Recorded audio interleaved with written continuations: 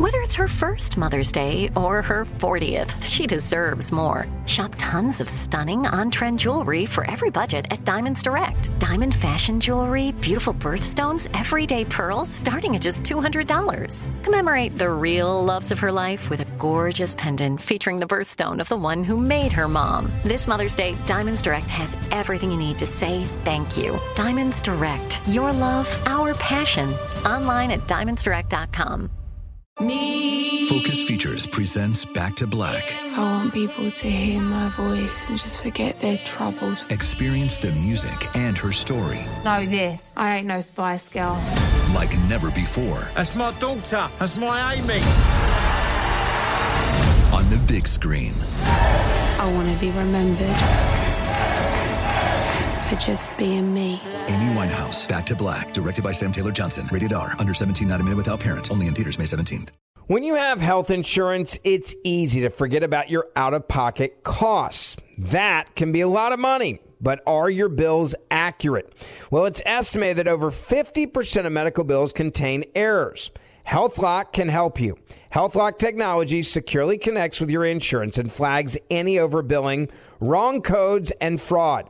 You can even have HealthLock work on your behalf to get money back from select past bills. To date, HealthLock has helped its members save over $130 million. So to save, visit healthlock.com today. That's healthlock.com today.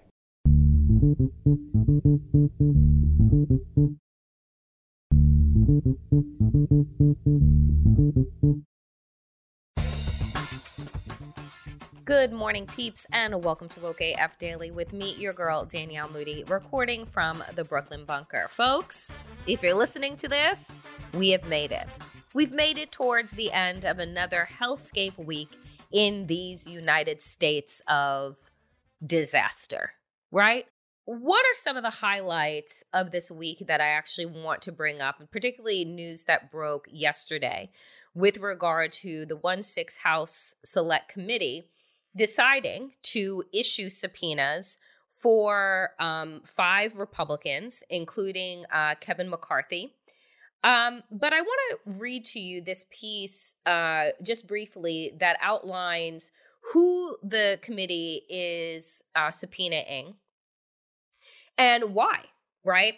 And what is getting me about how the media is talking about this push by the 1-6 committee is the fact that they keep trying to make it parallel to the ways in which the Republicans had set up their investigation and their illegitimate investigation into Hillary Clinton's emails.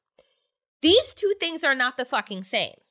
Republicans' investigation into Benghazi, Republicans' investigation into the email gate, all of that was about politics, about mudslinging, about smears, and about elections. It had nothing to do with the fact that Hillary Clinton's emails or the 4 people who sadly died in Benghazi had anything to do with our life here in America, our national security, our well-being. It had everything to do with the Republicans' agenda to take down Hillary Clinton, who they knew was going to be the 2016 nominee for the Democratic Party. And so when the media frames these conversations up as if these two things, are equal in merit, they're not.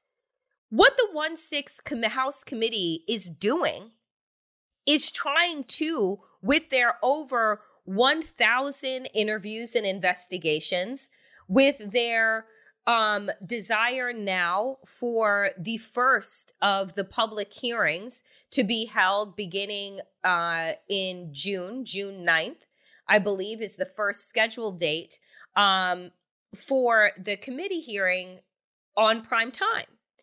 And the point being is that while the physical insurrection ended on January 6th, the slow-moving coup, which is not actually moving that fucking slow, continues. And it continues because we have a Department of Justice that is ineffectual, that is inept, and that refuses to use the teeth given to them by virtue of, you know, the power and authority that the Department of Justice has, which is to bring federal criminal charges against those that break the fucking law. I don't know how much more information is required and or necessary in order to activate the Department of Justice, which seems to be in somebody's coma. But, you know, part of these subpoenas that the 1-6 House Commission puts out, the only way that they are actually enforced is if you have an activated Department of Justice. If you remember, 5 months ago, the 1-6 committee referred Mark Meadows, Donald Trump's former fucking treasonous hotline chief of staff, to the Department of Justice for criminal charges for not showing up for a subpoena. Well, it's been 5 months. What has the Department of Justice done to move forward on that request by the 1-6 committee? Nothing. So when you look at Republicans' consistent desire to place obstacle in front of them to create some type of room between the criminal ongoings of Trump administration and those that help to aid and abet as accomplices on 1-6. If you don't have a Department of Justice that is actually going to follow through on following up on criminal charges, then what the fuck is the point of the committee? Right? So nonetheless, let me get to who they have targeted for subpoenas and why. So this is according to CNN. Subpoenas to House Minority Leader Kevin McCarthy and 4 other Republican lawmakers who have rejected the panel's request to voluntarily cooperate. Now, let's be clear that each and every person has been asked voluntarily to offer what it is that they know. Now, you would believe that as a member of this legislative body, that you would see as a part of the duty and oath that you took to our Constitution and to the well-being of all American citizens, that you would do your duty. But you see, Republicans believe that they are above the law, and our fucking lackluster Department of Justice allows them to function in that way without any fear of prosecution, any fear that they would have to defend themselves in a court of law. Because we continue, right, as a Democratic establishment, continues to believe that there are quote unquote good Republicans that are still around. And I'm watching these people on the news as they're being asked, well, what happens when they decide not to abide by the subpoena? We're going to take this one step at a time, is what I hear from Democrats. You're going to take this one step at a time? We're fucking running out of time. You got 6 months until midterms. You got another couple of weeks until the primetime hearings. And I hope that the primetime 1-6 committee hearings look a hell of a lot better than the fucking Mueller hearings did. I hope that they learned a lesson there. I doubt it. But when you see that this party does not abide by the rule of law, your response can't be, we'll just see what happens. It should be that we will then begin to put pressure on our Department of Justice to do its job and duty. Plain and simple. And if not, then begin to put pressure on the Biden administration to appoint a fucking attorney general that is worth their goddamn salt. I digress. In addition to McCarthy, the Democratic-led panel is subpoenaing Republicans Jim Jordan of Ohio, Mo Brooks of Alabama, Andy Biggs of Arizona, and Scott Perry of Pennsylvania.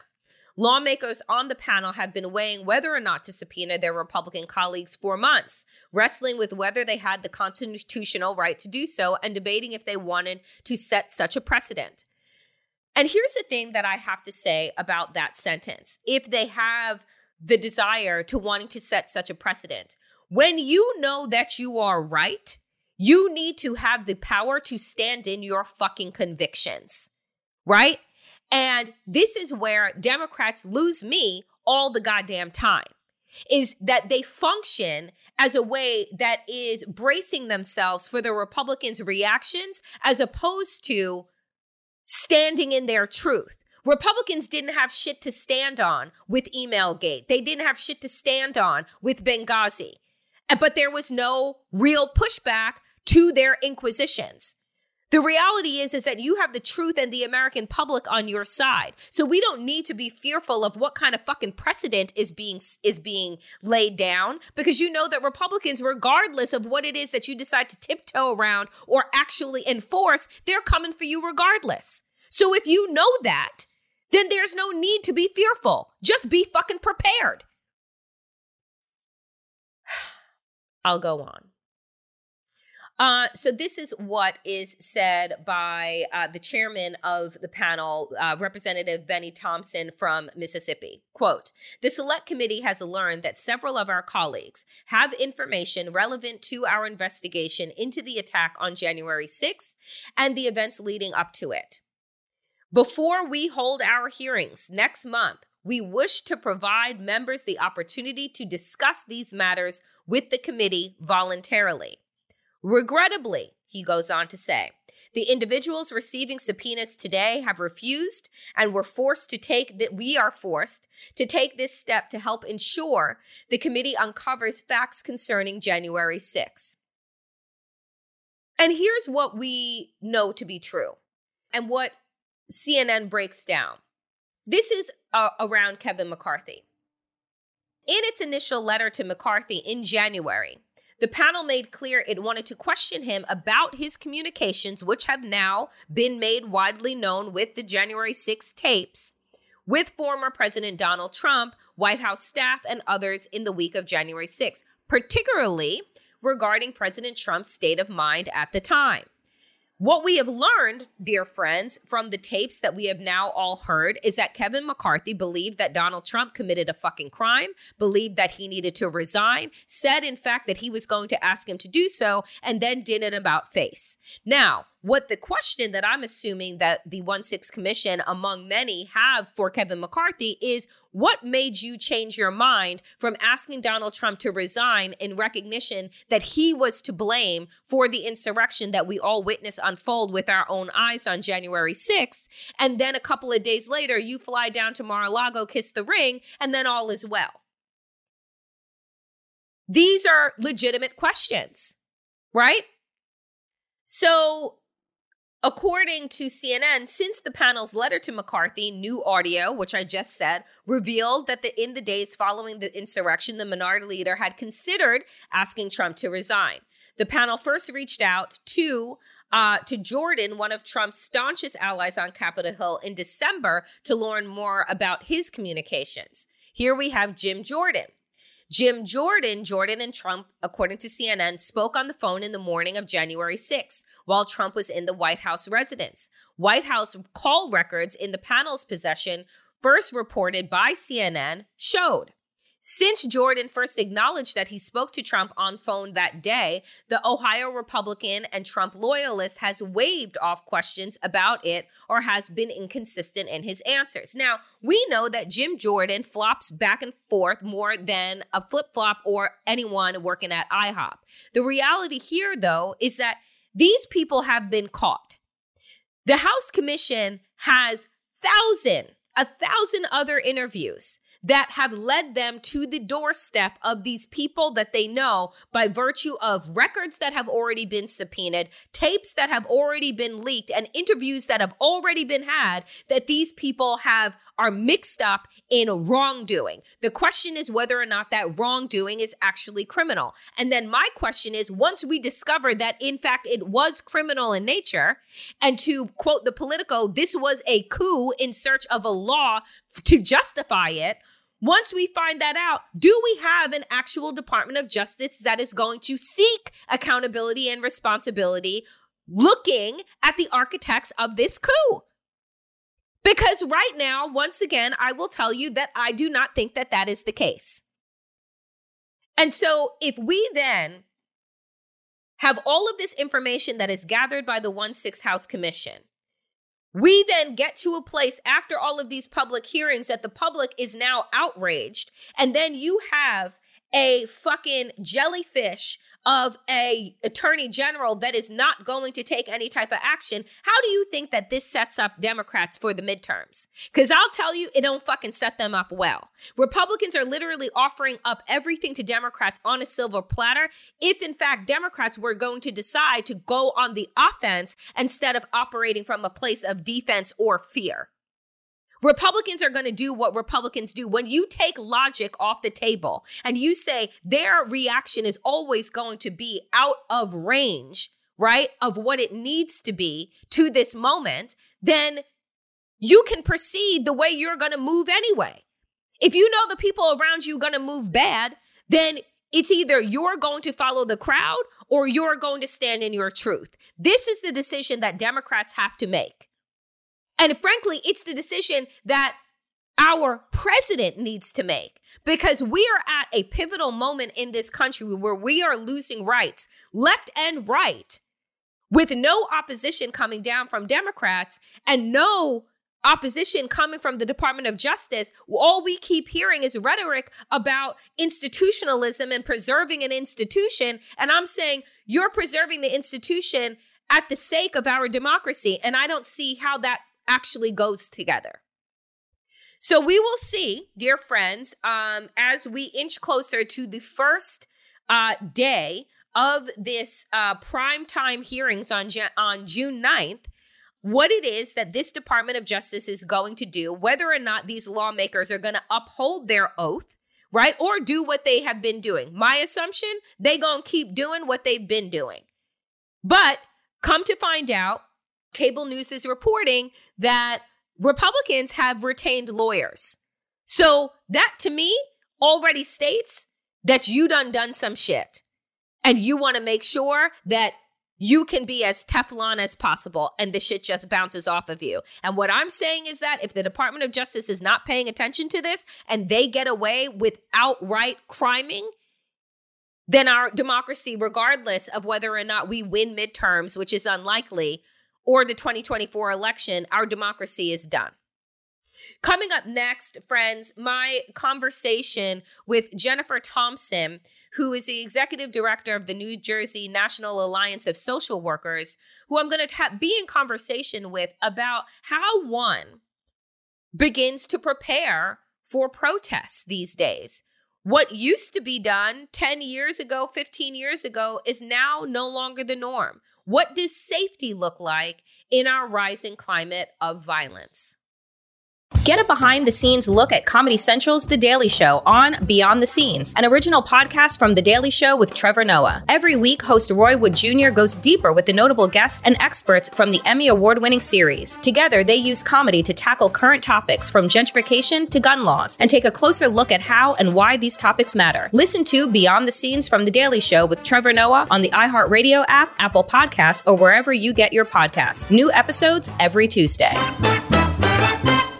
Hey, I'm David Plotz of Slate's Political Gabfest. As another election season accelerates, it can be tricky to sort through all the noise in the news. Each week on the Gabfest, John Dickerson, Emily Bazelon, and I decipher the headlines, break down the races, and tell you what issues really matter. We do not always agree. We definitely do not always agree, but we always deliver thoughtful debate, and we always have a good time. So subscribe to Slate's Political Gabfest. New episodes every Thursday. Folks, I am very excited to welcome to Woke AF for the very first time Jennifer Thompson, who is the executive director of the New Jersey National Association of Social Workers. And, you know, Jennifer, we're living in such a, I don't even know what the word is. Like, I've been using the word precarious, but that just doesn't seem to have the right amount of oomph when talking about what we are up against. But our conversation today is with regard to how folks protest, what we need to be thinking about as we are headed into mass protests. Like, since the leaked draft decision that I use in quotation marks from the Supreme Court has come down, there have been spontaneous protests, some in front of the judges' own homes, some in front of senators' homes, and then some that we have always seen, right, which is marches on the Supreme Court or in and around Washington, D.C., or in your local areas. Tell us how protesting has changed, over the past, decade even.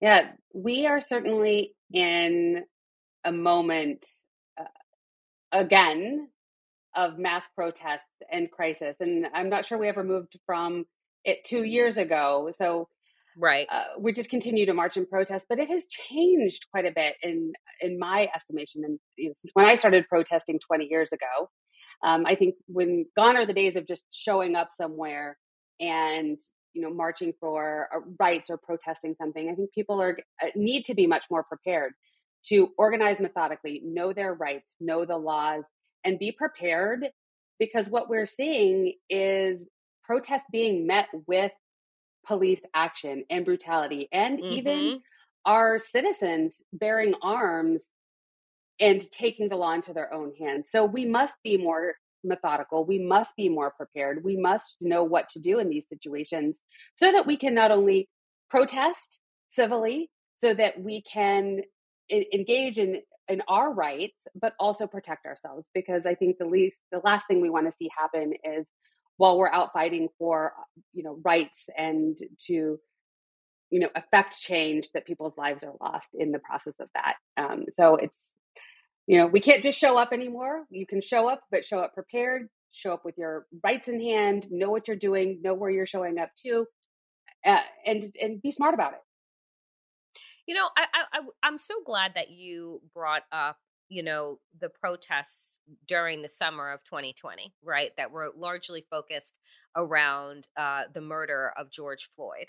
And, during that time, following the protests that happened in front of the White House at Lafayette Square in Washington, D.C., where Donald Trump decided, along with General Milley, to clear out, and I again use quotations, to clear out peaceful protests, which I live in New York now, but have lived in Washington, D.C. for nearly 20 years. And, protests in front of the White House, regardless of who is in office, is the norm, right? It is the norm, you think, to live in a democracy where people are protesting a number of things. To watch then twice impeached former President Donald Trump clear out with tear gas and police on horseback, the threats of military action, to learn now that he was saying things like, just shoot them in the leg, just shoot them, right? How do people that you engage with through your association, how do they feel about protesting? Like, it used to be, again, a thing that we grabbed our, witty signs and headed out with like-minded people, never once really thinking about how to, quote unquote, keep ourselves safe. Because protesting is covered by our Constitution. It's the right to assemble. So what are people feeling about this drastic change, Jennifer, in such a short period of time? I think that's probably the thing that makes me the most proud and the most hopeful, is that I could certainly understand if people would see now protesting and gathering and marching as something that was risky and scary and pulling back from it. That's completely understandable. But what gives me goosebumps and makes me so hopeful is that what people are saying is that we will rise to the occasion. You can show up in these awful spaces and you can threaten us, but that will not deter us. The will, the determination, and the rise of the people to protect what is good and to fight for our basic human rights and the dignity of all people, we're still going to do it. We're still going to show up in these moments. We are going to be smarter about it. We are going to be more prepared. We are going to organize on the back end.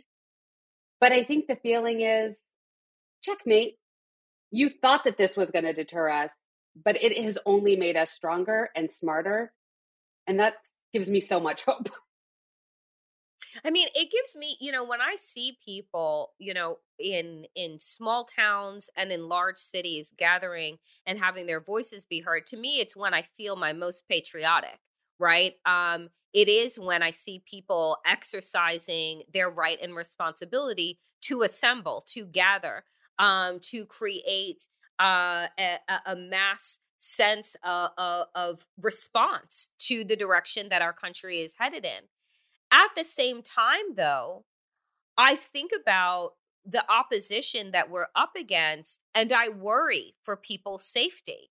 I worry nowadays, when you're hearing, and this again was just a couple of weeks ago, I guess over a week ago at this point, people are getting ready to gather in front of the Supreme Court, and the chatter on right-wing platforms had gone through the roof in terms of exercising violence, right? Telling their people to show up and to gather and to cause chaos, right? And to cause undue harm. I think that, do you feel, of all the issues that you all, have yourselves involved in as it pertains to protesting, do you feel like that there is a sense of more violence around the issue of abortion than any other issue? I don't think so. It has been my sense that there was more of a concern of violence and the upheaval after the murder of George Floyd. And I think that's because it was more Black and brown people rallying and protesting, right? It is, in a lot of ways, safer for a bunch of white women who are angry about reproductive rights to gather. And so I don't think that we have seen the chatter. I think perhaps if there is chatter about more harmful activities from the right wing and a call to violence, I don't know that it's the issue, but rather the moment in time, because they've been so emboldened by the insurrection. They've already seen what they can do. So now we've elevated that temperature in a different way. I don't think it's the issue. I feel like it's the moment. And I think that says a lot about where we are as a country and really the lasting impacts of January 6th. What do you think, honestly, about this moment, about what you have seen and understood since the January 6th insurrection? And I guess the sentiment from people that you're around. On one hand, we keep hearing things like, let's just move past, turn the page. It's not a big deal. And then for others, it is literally the sanctity and the survival of our democracy hangs on the ability to have accountability, the ability to hear from the masses. So what are your feelings about how we have shifted and how the climate has shifted since January 6, 2021? Oh, I feel as if the temperature has been rising over the last several years, and certainly throughout the Trump administration. It is not something that we should move past. It is, January 6th was and continues to be a pivotal moment in our nation's history. To see people storming our Capitol and to see our now elected officials not holding those individuals accountable in any way, shape, or form, that is not something we should move past. It is not something that we should take lightly. And I think that rhetoric is really harmful, right? Because if we can tolerate this, we'll tolerate the next slight escalation. Right. It's just incremental turning up of the volume and the harmful rhetoric and the dismantling of our rights and our sense of security that leads us to become a nation that's unsafe for all. And I don't think people really understand how this is systemic, how this is intentional, and what they're building upon in little ways every day that ultimately put us at risk. You brought up the difference in terms of who was protesting, right? During the uprisings, it was more Black and brown people because essentially, it's our lives and the lives of those in our community that are at stake. With abortion, it has largely been couched as a white woman's issue, right? For better or for worse. I started my career with the National Organization for Women, which at that time was not wholly welcoming to queer people, to LGBTQ people, was not wholly welcoming to Black and brown women and the issues and the intersectional issues that we have to deal with in terms of race and gender and sexual orientation and gender identity.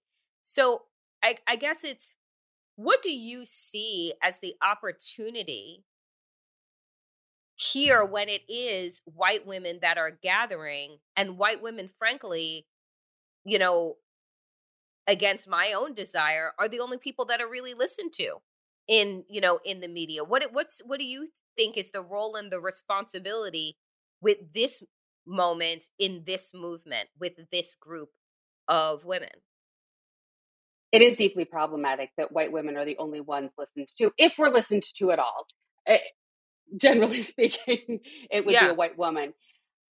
And I think that our responsibility, my responsibility, is profound. We need to listen to the Black and brown women who have been doing this work for so much longer and know how to do it. You know, a couple of things really have come to mind recently. When there was this call for a strike on Mother's Day, we're all going to strike. We're not going to do anything. That's going to show them. I think that's an interesting concept, right? But well executed it must be, and it doesn't take into account the privilege that comes with that. And that those social media posts, that rhetoric was started by white women. And you have to take a step back and say, that's not possible for all women. That is not the best way to organize. We need to take a seat here and not call for advocacy efforts that leave 50% of the female population out and not able to participate. So we really need to rely on the people who have been doing it, the women who know how to organize.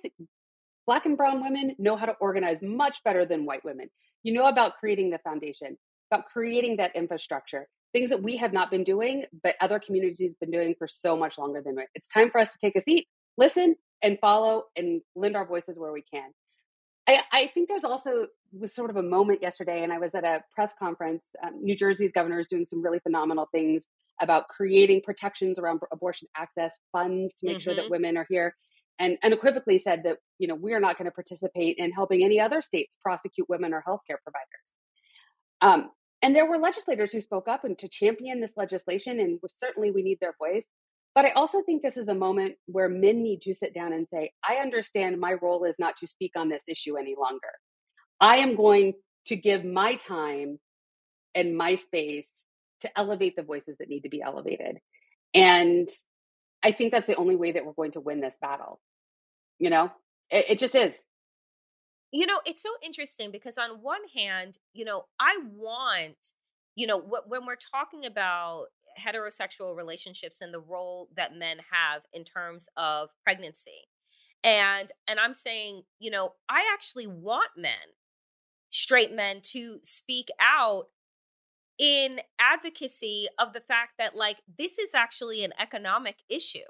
To me, I've always believed that the way that the abortion issue has been presented, I agree with the late Ruth Bader Ginsburg, who's just the merits of this case were not actually argued in the right way, that this was more so about equity than it was about privacy, right? It's about, you can't have, I guess we can because we're about to, but in a true democracy, you can't have one set of laws that is only executed towards one group of people and not the other. And so for me, it's the role of straight men here is to be able to speak out and talk about how abortion has actually allowed their lives to be able to function on the same path. How abortion allows for there to be, a lack of disruption and the economic gains that you can have as a hetero couple that requires both of us to be in the workforce working and then being able to provide for childcare and do X, Y, and Z. So,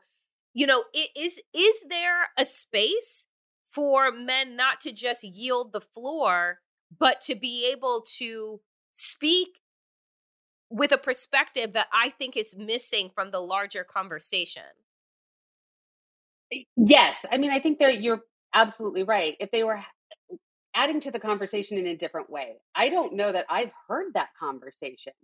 I think that's probably the disheartening piece, right? When we hear men speak about this issue, they talk about a women's right to choose and their body and sort of standing up and affirming the things that we're saying, but they're also not talking about it from their perspective. And that is a really important piece of the conversation. I just haven't heard it. Yeah. I mean, it's fair. Like, I haven't either. But I'm always thinking about why, because I do think that straight men have a role here and should have a voice, because it bothers me that even at all of these rallies and protests, that a majority of those that are participating are women. And I'm just like, outside of being in an LGBTQ relationship, having fertility, like, this is also a men's issue. So I'm like, so where are you? And the only men that we hear from are those that are the opposition, that are saying, like, I'm bringing you back into the 1800s. So again, like, when you do hear from men, it's always in the negative, or it's couched in a woman's right to choose, not about their experience. And I think that could be the next iteration of how we fight this particular, at this particular moment. Last question for you, with regard to how people collect themselves and prepare, to attend protests these days, because I just want you to be as clear as possible. Give us the 3 to 5 things. If I am, wanting to attend a protest in my town or travel to a different place to go and do that, what is it that folks should know or should find out before they go? Great question. There are so many things that you should know and should do. First, make sure that you know the local laws and your state laws regarding, assembly. And is this assembly going to be on private property, and know where you're going to be, right? Because there's a freedom of speech is protected in public spaces, but not private spaces. And if you encroach upon that, you really need to know what's at risk for you. Second thing you need to know is, what you're going to bring, right? Coming to an organized demonstration and a protest, you need to be prepared. You need to make sure that you have a phone, that it's charged. You need to know that you should have lawyers' numbers written on you in case you've lost your belongings, right? Who are you going to call? You've got those numbers written in Sharpie, so they're not going to come off of you in any way. Smudge, come off, yep. Mm-hmm. Right? You should definitely bring, cash. You should bring your phone. You should bring clothing that doesn't trap chemicals, face masks. And you need to make sure that you have friends who know where you are, that they know where you're going, that they know sort of when you're going to be checking in. And that's really important. And I think we learned that during the insurrection, right? There was a woman who showed up to protest and went missing, and no one knew where she was. And come to find out, she was deceased. She had been trampled in the insurrection, but no one was really sure where she was for a very long time. So have a plan, make sure that people know where you're at, make sure that you can check in with them, and that people, know where you're going to be, and that you're safe after you've attended. Also making sure that you know what your rights are if you're being questioned. In your state, are you required to produce your driver's license if asked for it? If you do have to produce it, I think you should think about whether you take that with you, right? That could keep you detained longer in some states if you have identification on you. You need to know, what questions you can and cannot answer, what you should answer without an attorney present. Everything is state specific, which is unfortunate. Right. But there are things that you can do, very simple Googles, to make sure you know where you're going, who you're going with, what your rights are, a number of an attorney or your local, ACLU if you must, somewhere where you can call for legal help if you find yourself in a predicament. But most of all, show up and be prepared and be safe with your own personhood. Don't take weapons. Don't take anything that could be construed as a weapon. And really be mindful. The other thing that I like to tell people is make sure that you have a camera. If you do not have a camera on your phone, that's hard to believe that some people still have phones of that nature. I'm like, who is that person? My mother.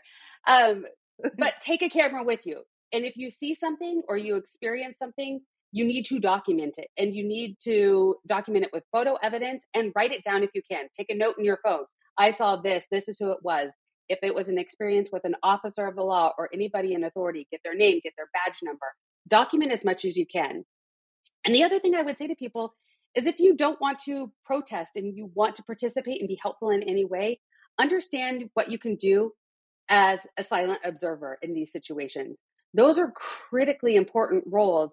People there bearing witness to what's happening and documenting if there's any harm being done. And I think as we see the rise in temperature of, police intervention and force and brutality at protests, we need silent observers who are documenting, and they can step in with factual evidence of what's happened. So there are different ways for you to protest and get involved. I think ultimately we need to be doing all we can in these moments, not just on the abortion issue, but we still need to be marching for equity and inclusion and against police brutality. We've got a lot of things to do. So pick a day. There's something to march on, but show up and be prepared. 100%.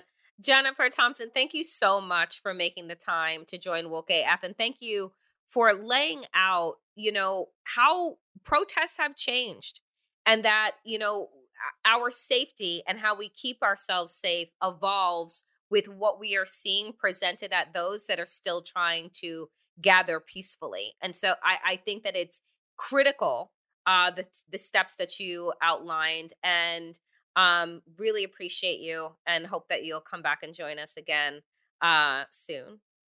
It's absolutely my pleasure. I think we've got a lot of work to do, and it's important that we continue to march on together. Thanks for having me. Thank you. It's no secret that the news is horse pill hard to swallow. Thankfully, there's the Bitchuation Room podcast, hosted by comedian and commentator Francesca Fiorentini, for a lighter take on the heavy stuff. Each week, the Bitchuation Room brings you progressive comedians, experts, and activists to break down the issues in a way that won't just leave you crying under a weighted blanket. Get the Bitchuation Room on Apple Podcasts, Spotify, Stitcher, and streaming on YouTube and Twitch.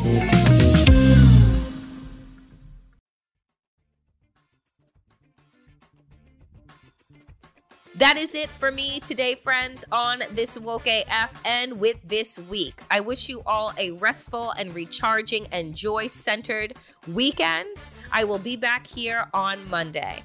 As always, power to the people, and to all the people power. Get woke and stay woke as fuck.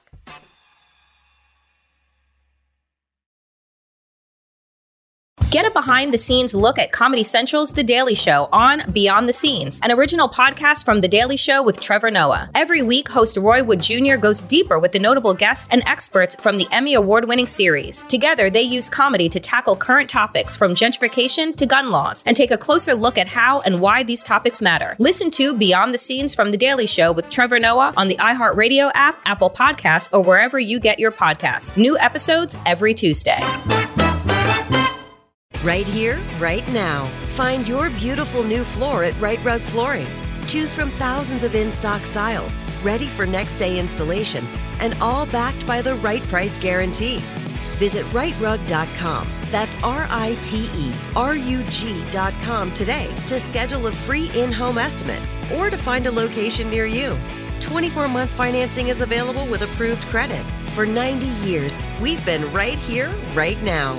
Right Rug Flooring. If a new house is on your wish list in the next 5 years, grow your savings faster and experience your dreams with an Ohio Homebuyer Plus account from Kemba Financial Credit Union. A savings account specifically designed to save for a new home, where you can earn 7% APY, a $500 matching bonus, and a $1,500 mortgage closing cost credit. Learn more at Kemba.org. Offer expires March 31st, 2025. APY equals annual percentage yield. Restrictions apply. NMLS 292230. Equal housing lender. Federally insured by NCUA. Nobody wants to outlive their money, but it happens, especially for women. That's why Gainbridge offers the Parity Flex annuity, designed for women's unique retirement needs, with flexible withdrawals plus a guaranteed lifetime income benefit that keeps paying you even if your account balance is zero. Gainbridge is helping build a better financial future for women. Retirement income you can't outlive is the ultimate flex. Start saving now at Gainbridge.io. Visit Gainbridge.io/ParityFlex for current rates, full product disclosures and disclaimers, and other important information.